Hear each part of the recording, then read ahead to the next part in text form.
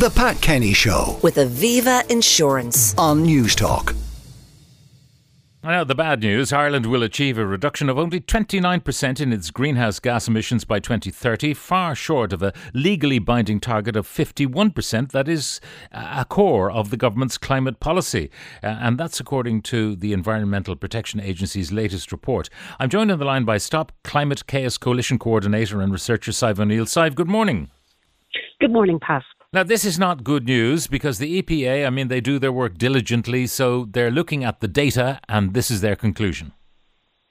Yes, it's quite disturbing. Last year they estimated reductions of 28%, and this year it's only 1% higher at 29%. So clearly the government is going to have to do an awful lot more so that we can stay within our carbon budgets and achieve those targets for 2030, which are legally binding, and we also have legally binding EU targets. So the pressure will be on to accelerate climate action now. Now, what happens if we don't meet our legally binding targets? What kind of punishments do we get? Well, you won't be surprised to learn that the government has no plans to punish itself. The climate law doesn't make any provision for, the government taking itself to court. That doesn't stop third parties from doing so. But obviously the point is to actually achieve the targets and not litigate about it afterwards. In relation to EU targets, there is a provision for purchasing allowances from other countries. So that will cost us money, but that's how we will meet targets if we don't actually achieve the reductions that are legally required of us. And that could cost billions, by the way. It could cost hundreds of millions to billions of euro of taxpayers' money to comply with EU law. So it's in our interest to achieve the target and benefit from the emission reductions and lower pollution. Now, what kind of countries and where have spare carbon they can sell to us? Well, it will depend on how things unfold towards the end of the decade, but many member states in the European Union have been making much better progress at emission reductions than we have here in Ireland. For example, after the invasion of Ukraine, the EU encouraged member states to drop to reduce their reliance on gas. And some countries did that spectacularly last year. They dropped their use and imports of gas by 10 to 15%. Our use of gas actually increased slightly. So, we're not playing ball. Other countries are making efforts. They're accelerating the rollout of heat pumps. They're rolling out active travel and public transport measures. And those things are happening much more slowly here. But countries like Germany burned coal, shut down nuclear, burned coal, Well, it's true. Each country has its own kind of energy system challenges to deal with as we all move towards decarbonisation. But I think we should keep the focus on what we need to do here in Ireland, because if we don't address these issues, we're only building up more costs to deal with them in the longer term. It is always much more cost effective to take the pain now and to implement the emission reductions now rather than keep postponing them. So when it comes to Ireland, we have very specific challenges around agriculture, transport and energy. On the agriculture side, we really need to be looking at cutting livestock numbers. The measures that the EPA has modelled, they didn't model everything, that all the policies that are set out in the Climate Action Plan, but it's clear that the policies in place are not driving emission reductions in the way that is hoped. So we're going to have to do more. And that has to involve livestock numbers because that is a key driver of emissions from that sector. But on the energy side, clearly we can do more to reduce our, reliance on gas and fossil fuels in the power system. A lot of that is being driven by increased demand, but it's also being driven by the fact that we have new data centres being connected. And the more demand on the electricity system, the more fossil fuels that need to be burned to balance the renewables on the grid. So we need a pause on data centres, and we also need to work on shifting people out of cars to public transport, something you've talked about a lot on your show, but we're still not seeing the measures in place that will actually incentivise people to leave their cars at home. Yeah, I was thinking last night, I was driving to Bloom and I thought to myself, now, how would I get to Bloom from where I live by public transport? And there was one way I could get myself somehow to Dunleary, maybe walk up to the DART station, get a DART to Dunleary, then get the 46A, which meanders all over the place and eventually leaves me at Infirmary Road. And then I'd have a 20-minute walk to the entrance to Bloom. I took the car. And many people. The problem is the public transport infrastructure is not what we actually need. I compare it to other cities where I've been, be it London or Paris or whatever, and you can get within a relatively short walk of pretty much anywhere you want to go by using the underground.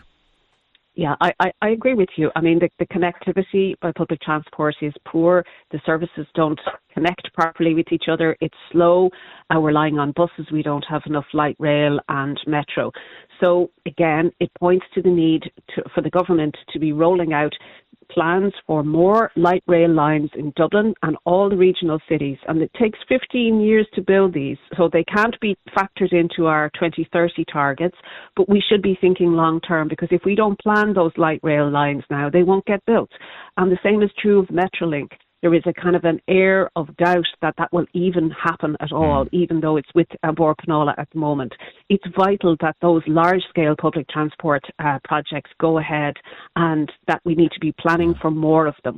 Because if we don't, future generations will be wondering what we did with all this wealth in Ireland. Why didn't we build public transport systems that work for people and to put us on a par with those other cities you've mentioned? Yeah, there seems to be some aversion to going underground. And if you are doing an underground, it's normally deep enough. Most undergrounds go quite a way below the surface.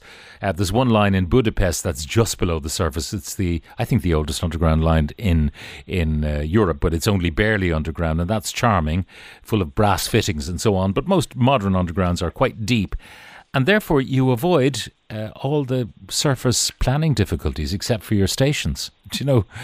All the people who'd be screaming about the planning, in the construction there might be disruption, but when it's finished, the surface by and large is undisturbed.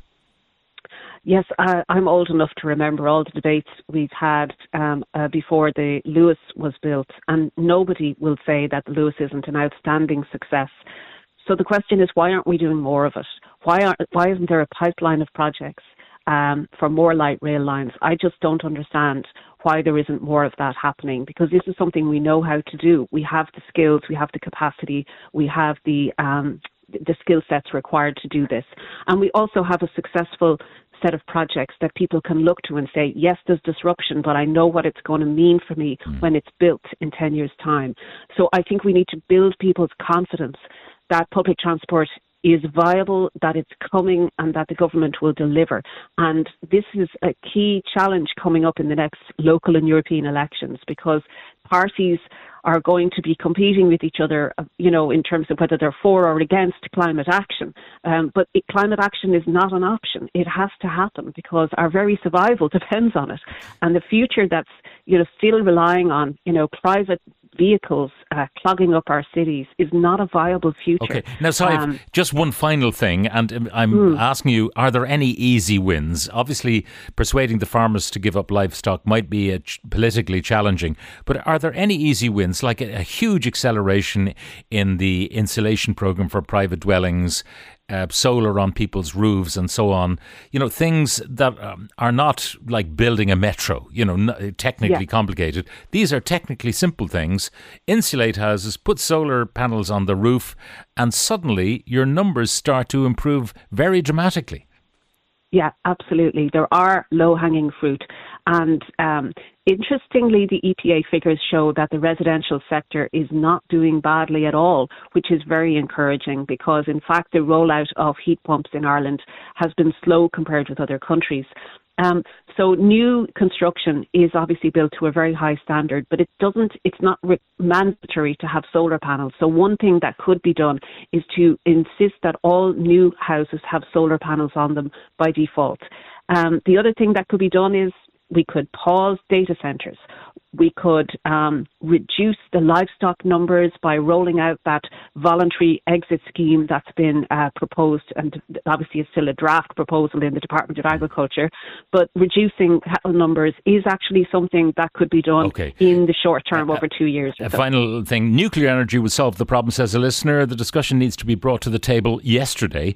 Nuclear has been tainted by various personalities in Ireland since the 1980s. We're the only country in Europe that is not a member of CERN. because the word nuclear is in the title. It has nothing to do with radioactive materials such as uranium. We think we've come so far. So nuclear, the Germans shut down unwisely perhaps some of their nuclear, and now they're, at the mercy of Moscow. Nuclear, molten salt, new technologies, modular nuclear reactors. The scene has changed dramatically. Well, it hasn't really, because those small-scale reactors are not up and running yet. We don't have a model that would be appropriate for a country the size of Ireland. And without getting into all the arguments for and against nuclear, the reality is that we're just too small a country, and it would require too much kind of fallback power to balance the load that nuclear would generate. So all the experts say there's no problem with nuclear, but it just isn't suitable for Ireland. Okay. We will be importing nuclear-generated electricity, but we won't be building any plants. And even if we did, it would take far too long to make a difference. All right, Sadbh O'Neill, Stop Climate Chaos Coalition Coordinator, thank you very much for joining us. The Pat Kenny Show with Aviva Insurance on News Talk.